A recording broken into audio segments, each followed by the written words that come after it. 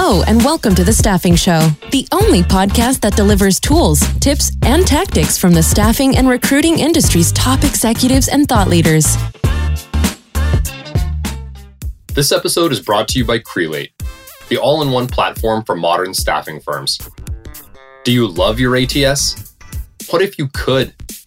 From ATS and CRM to flexible onboarding to pay and bill, Crelate is fast, flexible, intuitive software used by over 1,700 talent businesses. Crelate helps you integrate and streamline every part of your business, giving operations leaders a real-time, integrated view of the entire firm and every process in it. Hello, everyone. Thank you for joining us for another episode of The Staffing Show. Today, I am super excited to be joined by Jason Pyle, who is the Managing Director and President of Harvey Nash.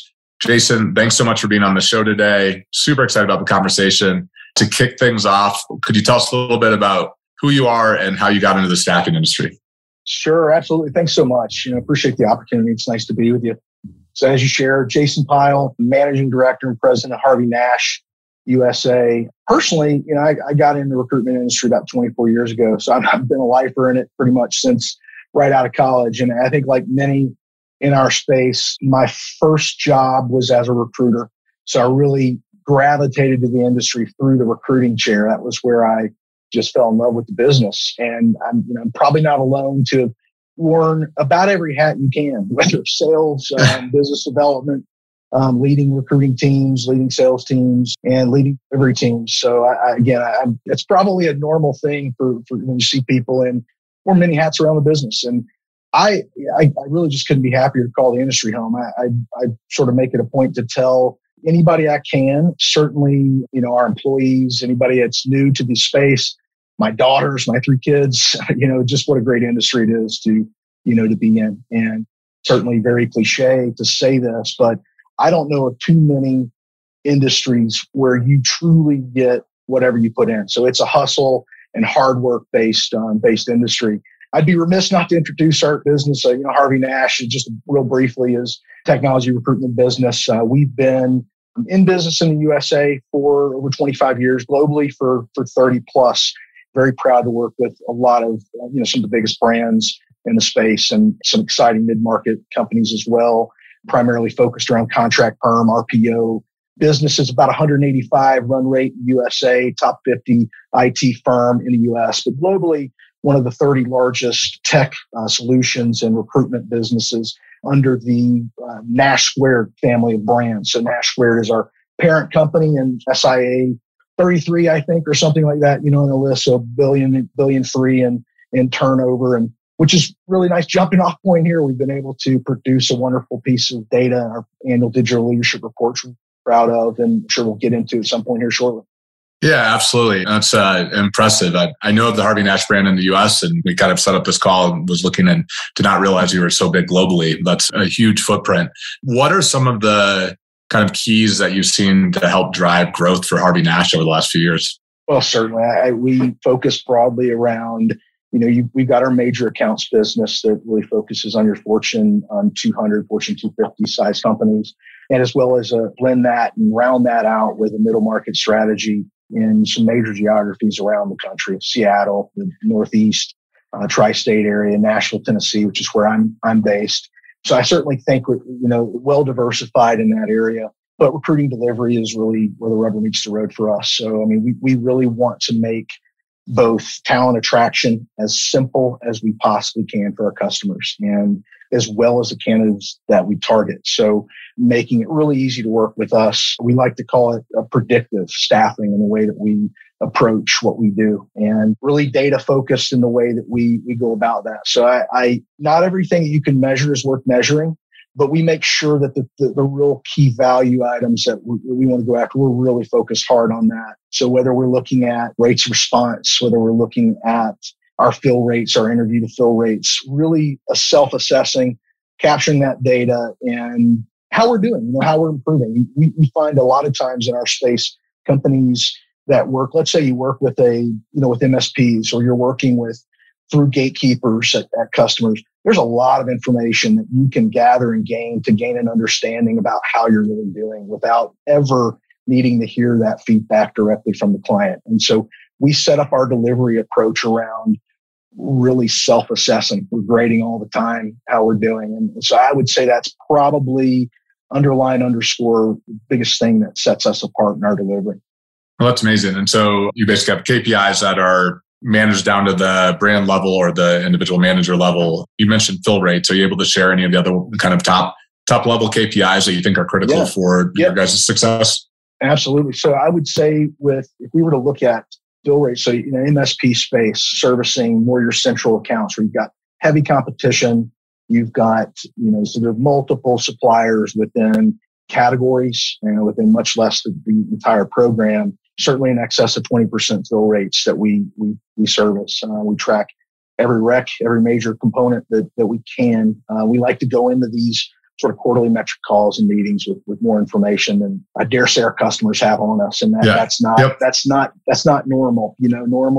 Normal, I think, is we get responsive in our space sometimes and we wait to hear what the scorecards look like, what the information looks like. And, to get ahead, to really purposefully grow, I think in our business, you have to track and mind that. And there's a couple things that we use, Bullhorn's a tool that we use, but I think that I'm probably agnostic maybe about what ATS a company might use. Bullhorn's been great for us because it didn't dictate, our process to us. It enabled us to establish our process and fit that within our ecosystem. And so I really think process adherence is important. You have to check that process. You can get stuck sometimes by delivering on something that always worked. And as we're seeing today, right, this market changes and evolves. So you have to constantly be assessing how you're doing. So that KPI is really important. And it sounds like you're basically holding your team to a standard where they're going in with their own scorecards that are better than the scorecard that the customer would be rating them on. That is the goal. That is the goal. And I would say we execute on that really well. That's a focal point for us. We don't want any surprises. And we find that a lot of times we can correct the data that that's being presented to us. And I think it's important to set that kind of a standard with our team so that we're, forensic about it, quite honestly.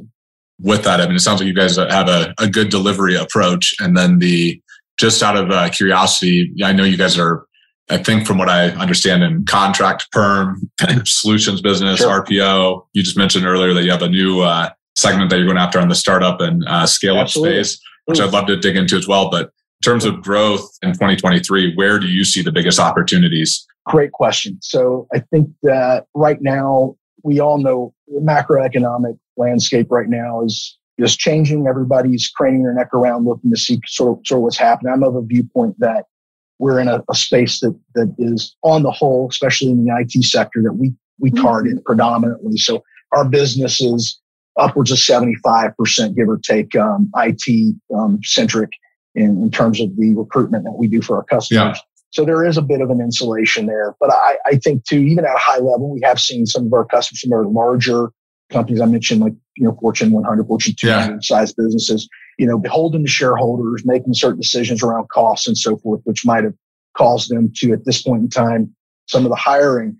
What we're really seeing though is that middle market is a place of focus. So, whether for everybody that's different, right? For us, that would be somewhere in, north of $250 million in overall revenue, upwards of about $1 billion or so. And I think for every business, every staffing firm, recruitment firm, that might be different.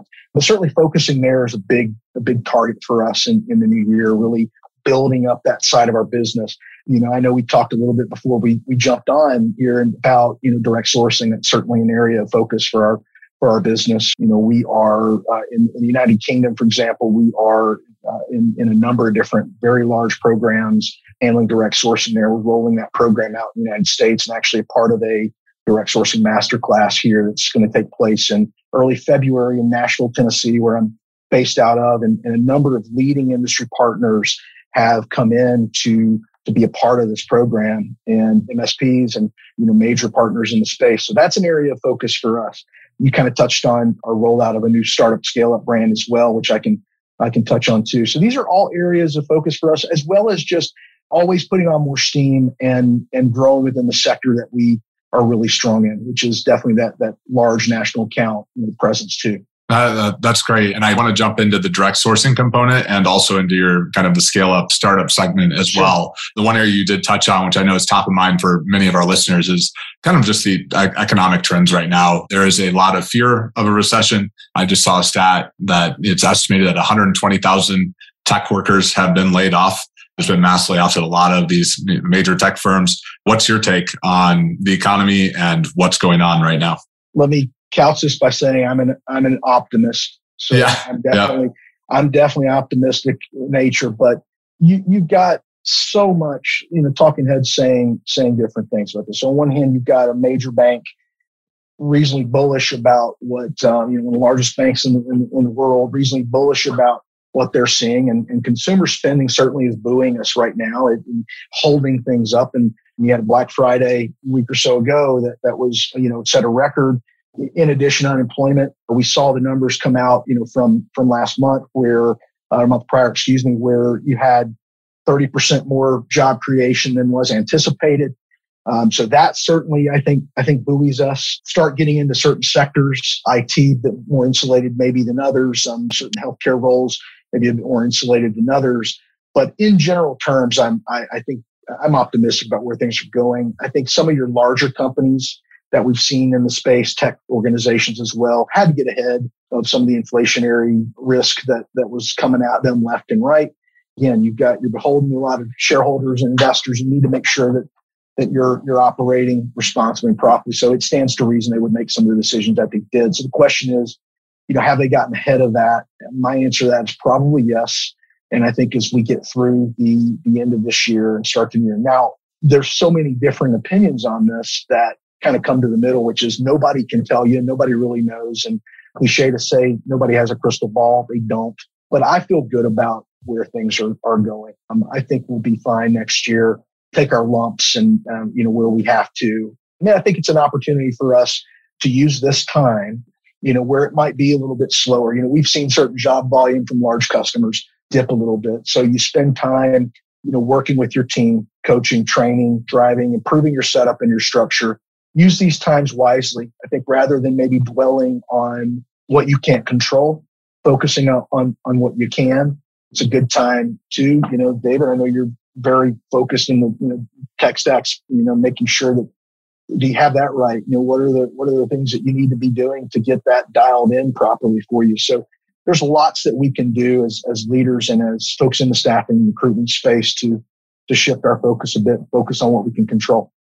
Yeah, I'm optimistic as well. And I also coming off of TechServe's conference where Alan with ITR, I can't remember his last name, but he was sharing that we're not going into a recession. And unless you're in retail, you shouldn't be worried about things. That growth for the IT industry is going to continue, but slowed growth, but still growth. So it's not a bad spot to be if the industries continue to move out. Yeah. No doubt. I would say we produced so every year we produce a digital leadership report that, this year it's the longest standing report of its kind. Nash, again, our parent company, drives that and has been having a global footprint. The way we do have access to a lot of digital leaders across the world. So this year's report was approximately 1,800 respondents, 80 different countries and so forth. And I bring that up because 52% of respondents in that report saw an increase coming in the following year to their IT budget. And while that was the third highest percentage that we have seen, really, so even given what we're dealing with, so last year was 60%, which was of course the tides were rising immensely across the board. But even despite what we're running into at the moment, 52% are optimistic around that. 58%. Feeling like they'll see their internal IT headcount increase as well in the coming year, which is, again, a little lighter maybe than what we saw last year. But still, I think to your point, what you bring up with TechServe, still bullish on where we're headed.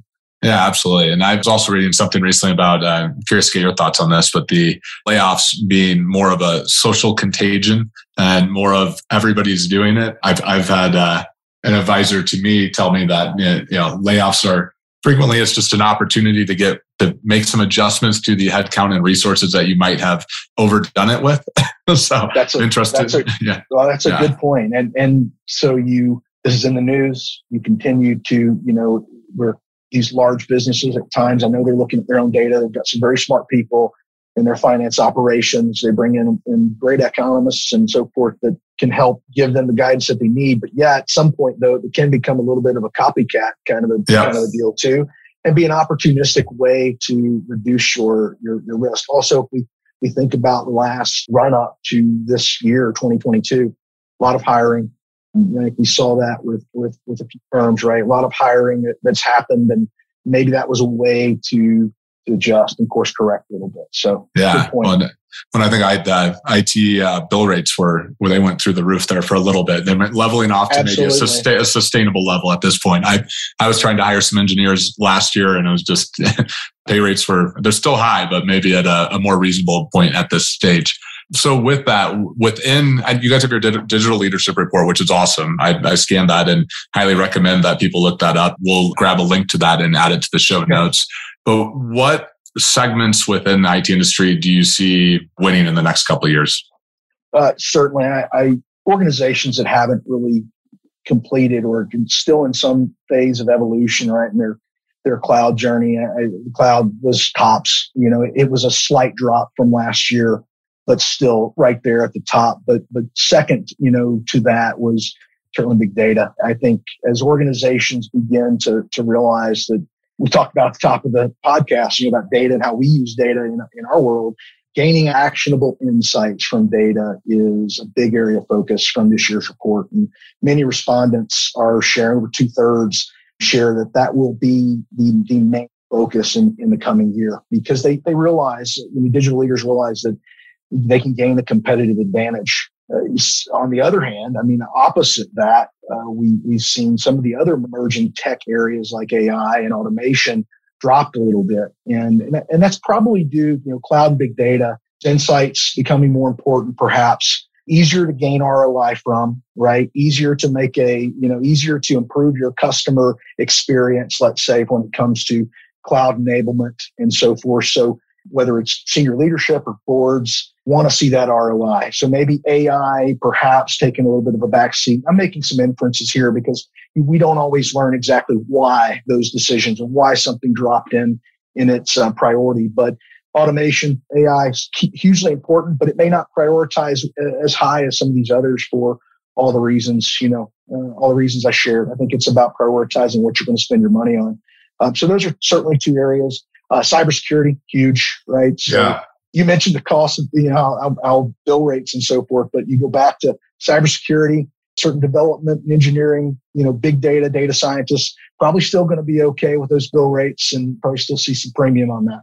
Yeah, I know. And there's some areas where there's just not going to be enough people in the foreseeable future. And absolutely. With that, when the demand's outstripping the supply, with that kind of leads into the sourcing component of things.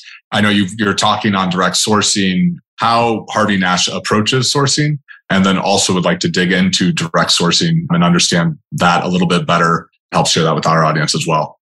Certainly. So it's an investment, right? We look at, so our customers are relying on us to help them fill a gap and be there to support their core area of need. And yes, you've got skill shortages.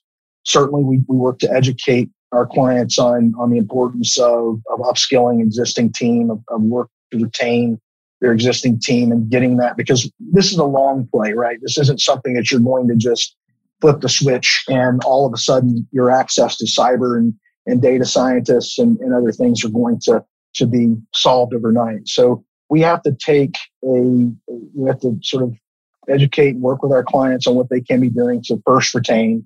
But secondly, we're in the business of placement, right? So we need to really invest in teams that are building subject matter expertise in the candidate markets that our customers are working in, whether that is cyber, whether that is big data, but building up and curating, going to the talent and curating pipelines of talent that line up well with the ideal fit for our customers, whether that's geographic locations and otherwise.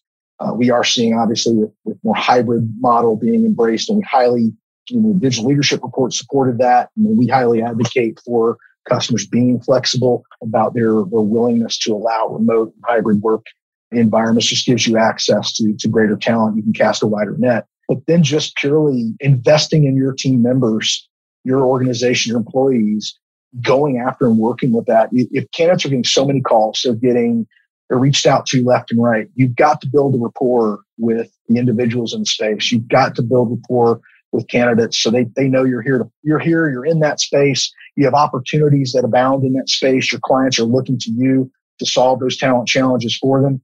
And you have a better shot at getting them interested in the stuff that you have for them. I also think too, it's important that we, whether it's contract, and we as a recruiting firm have to look at our offer. What is our offer internally for any W-2 contractors that we have? What are we putting out there to bridge the gap? So pay rates, we talked about that, making sure the rates are in line. That's a given, right? Yeah. But then also, what is the other offer? We would advocate our clients doing the same too, right? They've got us replacing perm. We've got to educate customers on what are we seeing in the marketplace. They need to be able to rely on us to help diagnose where they can help improve that. Awesome. So, I mean, it sounds like you've got, not surprisingly, you're trying all of the, you're using all of the tactics to make sure that you're curating the pipeline of talent that you need. What areas, I know you're speaking on the direct sourcing masterclass. Could you explain a little bit more about what is direct sourcing? How does it work? Why should people care? So direct sourcing is a hot button topic. You're hearing a lot about it. Go to any conference, you're going to have many speakers wanting to learn more about it. Direct sourcing for our audience is really private curation. So if you're a customer, you're a Fortune 100 business, you've built, a reputable brand, bringing a curation partner, bringing a direct sourcing partner behind the veil, if you will, to curate a private talent pool for your business is a really interesting way to increase your time to close, increase your time to fill. Also find exactly what I just mentioned a moment ago as a staffing firm, going to the talent and engaging with talent a bit differently. Right now, your competitive programs, you might have numerous suppliers within those programs, all fighting for share of voice in the marketplace, working very hard for to fill your needs fast. But you can get ahead of that by bringing that in-house. So you're seeing a lot of firms like Harvey Nash. We have a direct sourcing practice where we can go within the organization and work alongside them, work with their in-house assets, whether that's their both in-house websites and their in-house openings and HR team to extend that reach. What we found a lot of times is sometimes HR doesn't move quite as fast, right? The speed of now as we in the recruitment business are used to working.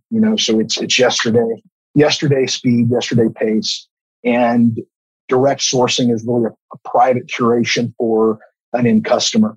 It can typically be used to cover a wide range of really reaching out directly and curating a talent pipeline. So whether you do that as a recruiting firm for your, and I would argue that's what we're doing today for all of our competitive programs that we're working within, we're still working on a talent curation program, a direct sourcing program. It may not be privately labeled, so it may not be XYZ's brand because we come inside the organization. But that's still the approach that we take, whether we're working with an MSP program or a direct relationship, whatever the case may be. So, from what I understand, say Google's a customer of yours, you're working side by side with Google and saying, "Hey, your network, your brand, we're going to leverage that. We're going to source directly for you, build this talent pipeline." How does that differ from an RPO model, or what's the kind of the variable there? There's a lot of similarities to that. It's just repackaged a bit differently. I think that you find a lot of what we do in our space, and you've been in the business a long time too. So we've been through major iterations, but sometimes it just reshapes itself a little bit. What a direct sourcing program would be. So you bring up Google, so we can use that as an example. If Google brings a single talent curation partner in their organization, leveraging a direct sourcing technology, and there's many out there that you can look up that are available for an organization that can typically be mated alongside a current MSP and a current VMS portal so that it sits alongside that. There's typically a lead time that can be given to the direct sourcing curation partner. So let's say they bring Harvey Nash into the organization as a curation partner. Harvey Nash would then be sourcing and recruiting directly on behalf of, in this case, Google, as you mentioned. So we would be wearing a Google hat and extending the reach of Google. And we're leveraging our knowledge in the industry. We're leveraging our team. So in this case, we put a very large team to support a customer that has invested in us and brought us into their organization to support their program. We then extend that team out. So whether you're out there casting a net on your current database, the client's database. So by bringing a curation partner, Harvey Nash in this case, into the organization, we now have access to Google's broader talent pool. And then we can work on engagement strategies to keep them up to speed, make them feel a part of a private labeled curation, if you will. And it really significantly improves that end customer's time to close. It's a bit more cost effective as well. Why wouldn't the company want to do that? Obviously, you're bringing an organization, a third party behind the veil, right? So you're bringing a third party. There's lots of legal, HR. There's other implications beyond just, oh, this is easy. Why didn't every company do it? Also, too, that organization's goals may be different. So perhaps they're looking for a more global strategy that as a way to clean up the amount of suppliers globally they're working with. And that might be a different priority than what a direct sourcing program might be. This goes back to what we also said too about sort of that copycat mentality. Just because direct sourcing is going on and you hear about it and you're seeing it, might not mean it's the best solution for an end customer to bring that on. But it is a solution. It is something that companies are exploring. Yeah, that's interesting. And with that, I mean, what other trends are you seeing kind of on the sourcing front? And what are some of the things how do you think the sourcing landscape is going to change over the next few years? Oh, goodness, that's a great question. I mean, I think this is one thing that's always changing. This isn't answering your question around sourcing, but I think, we're continuing to see that blending of statement of work, contingent projects and professional services, all sort of coming under one umbrella a bit. And so total talent continues to be what our customers are interested in. And that's where too, this direct sourcing kind of, packages on with that. So yeah, in terms of sourcing, we're not really reinventing the wheel. It's creating a wider net. And as the skill shortages have taken shape, that's only made customers looking to get, almost backward integrating a little bit more and getting closer to the talent. And so it sounds like you said the total talent or like kind of the solutions approach of really more of we're going to partner with our customers and help them solve, whether it's building the solution, contracting it, perm placement, direct sourcing. It's deeper, more meaningful partnerships probably based around outcomes. Is that kind of the approach? David, you did a much better job of summarizing than I did. That's exactly the way I would put it. And again, we feel like if you're in this space as a staffing and recruiting firm, you have to take that approach anyway. You need to be a partner with your customers. They need to be able to rely on you, whether it's understanding bill rates, understanding why we're not able to find where truly what sort of fit might work for their organization. We've got to be that for them. We need to put and invest in putting resources to help them solve those problems. So you have to take that approach regardless whether it's direct sourcing or whether, but yes, that's what customers are looking for. And that's what we've got to be, I guess, more purposely and consistently grow our business in this very rapid, amidst very rapid disruption that we're facing. Yeah. I mean, I feel like the digital transformation, everybody talks about it. Everybody knows what's going on. Everybody's trying a lot of different avenues to go down that path, and then just different software and figuring out what's going to make sense. What are some of the things that you guys are doing on the digital transformation front? Do you have any major initiatives?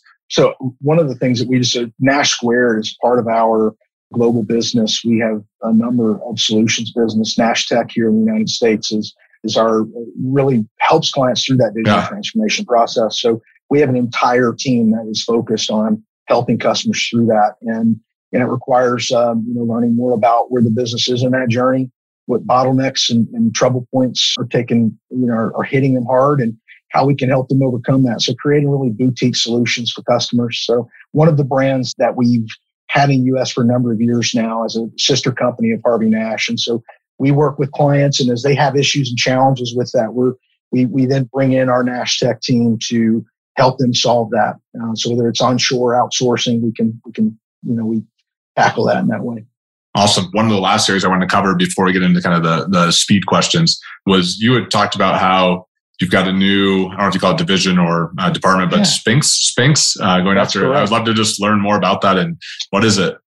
Perfect. Great question. So I 47% increase in tech startups in the USA. I know you know that all too well. And Harvey Nash has been entrenched in the tech recruitment space for 30 years globally, again, 25 years here in the US. But in simultaneous to that, though, our brand Sphinx in the UK and in Europe has been instrumental in helping startups and scale-ups grow their business. A lot of times you have founder operators, right, that are really working to grow and need to grow quickly. They get vested capital and they've got to make it work, and they've got to make it work in an expeditious manner. So Sphinx is there to help. We have an on-site embedded program. So typically what you would normal RPO, but the difference being that scale-up space has a little different way of working and a little different need. And we've tailored that to service those customers. So whether it's contingent, whether it is an on-site managed service, whether it's an RPO solution, embedded on-site talent solution, we can help them, in that regard. So we're looking forward. We're launching it in early January. I'm looking forward to really getting that kicked off. Well, that's incredible. And I feel like the start, having been in the startup and scale up space at different points throughout my career and currently sitting in it in some shape or form, very different needs from an IT perspective, much quicker to kind of take action and hire, and feel like it's a very different demand. So that's cool that you guys have that specialty. What is it when you say you're launching? Are you launching US since it's been We are launching US. I'm sorry. So we're launching US on January 10th. We soft launched this week, working with customers there. We've been doing this for 20 plus years in the UK. So I've been fortunate enough to help a lot of companies in the United Kingdom and in Central Europe. And we're looking to launch that here officially. And I can't wait to get it rolled out. Awesome. I'll be sending some information out to you. Yeah, absolutely. And if you have a link to that or anything you want to share in the show notes, we can grab that as well. So that's great. All right. So we are to the last section of the podcast today. Some quick questions for you. So what advice do you wish you were given before entering the staffing industry? Oh, that's great advice. I'm going to keep this really basic, I suppose, and just say that we're very quick it's human nature, very quick to look across the fence, the grass is greener, et cetera. So I don't know, this isn't specific to any given industry, but I think whatever you do, you have to really focus on being the best at whatever it is that you're taking on. And, I try to encourage people to look at the staffing space and recruitment space, because I think it's a great place to grow a career, whether you want to be a business leader, division leader, a CEO, or an individual contributor, putting great people to work and helping clients. You've got to focus on not craning your neck around looking for other things, other opportunities while you're casually going through the motions in whatever it is that you're doing. You have to invest. So I would say that really be present, invest in what you're doing. You'll make more out of that than wishing and looking across looking out on the horizon too often. It's good to daydream, but focus on what you're doing, what's right in front of you. Make the most of it. I love that. In the last 5 years, what new belief, behavior, or habit has most improved your life? Gosh, that's a great question. I wouldn't say it's a new behavior, but I think it's a lesson nonetheless. We're coming to the end of the year. Our fiscal year ends January 31st. And I think up to 5 or 6 years ago, speaking of being present, I don't know that I spent enough time really going back and assessing the year, assessing where I tripped up, where I, could have zigged when I zagged. I think it's important to really stop and take the time that you need, whether that's a few days, whether that's a weekend, and really reflecting on the year, looking at the decisions that you made. Learn from your wins, right? Learn from your wins, because sometimes you can blueprint those a little bit easier than you might think, right? We tend to win and then say, oh, we won, and move on. Figure out what helped you get that victory. But also, I think really looking at some of the mistakes made and some of the things that you wish you could. So go back to the answer and be a little more succinct. Take time in looking at where you slipped up and what you could have done differently, and make sure you learn from it. So spending time doing that. I love that and second that advice. What is the book or books you've given most as a gift, and why? So I just in the last month read Simple Path to Wealth by J.L. Collins, and I have gifted it 4 times. I'm picking it up. Since that. And here's the deal. It is very basic. It is very simple. It is not rocket science. but it is the way that the material is presented on, really how to, of course, it's a simple path to wealth, but really it talks more about that. It's life lessons. It's ways to set up habits that, in this case, made the author successful. And it's really, I have 3 girls. It started as letters to his daughter on advice and guidance on just growing up and all the adult decisions that one has to make. I think it does a really good job of presenting material that we all need to remind ourselves of and learn. So great book and a recent one at that. So. Yeah, I'm putting that down on my list. Simple Path to Wealth. And last question, this one's putting you on the spot a little bit, but what is an unusual habit or absurd thing that you love? Goodness. I wouldn't say it's, I'm a former whiskey blogger. So I wrote a blog for a long really? time, contributed to. I had no idea. That's crazy. I was Googling your name too. I did not find your whiskey blog, but. So look up Jason Pyle Bourbon. You may find something that comes up there. All right. So yeah, I did have a whiskey blog for a long time, contributed to 1,001 whiskeys to try before you buy. So I do dabble in that useless knowledge of whiskey. That's amazing. Any whiskeys that you recommend? Closing no. It's so crazy, right? We've seen that industry explode, and it's so hard to find stuff. And people don't know is there's so many brands out there that are really just rebranded from, one distillery might produce, gazillion different brands. Yeah. I try to stick to some of the basics, right? A Buffalo Trace and, Woodford Reserve. I mean, I try to keep it pretty simple. I don't chase the exotic stuff anymore. I just find some things I like and stick to it. Awesome. With that, any closing comments that you have for our audience? I just go back to the top. We're in a wonderful industry. Appreciate all the work that you do to help support that and push that forward. I think the biggest lesson is really just thinking about our customers and our candidates and building our delivery team around supporting that to the fullest. And it does take some investment and time to do that properly, but it's worth it because that investment pays off. And whether it's NPS scores is your value, whether it's placements and whether it's revenue growth, it will pay off in that. And so it's simple but effective. Awesome. Well, that's great advice, Jason. Really enjoyed having you on the podcast today. Great conversation, some great insights. Thanks so much. Thanks so much, David. I appreciate the time today. Thanks so much for letting me come on. Thanks for listening to The Staffing Show. Don't forget to sign up for our newsletter at staffinghub.com to never miss an episode. Until next time.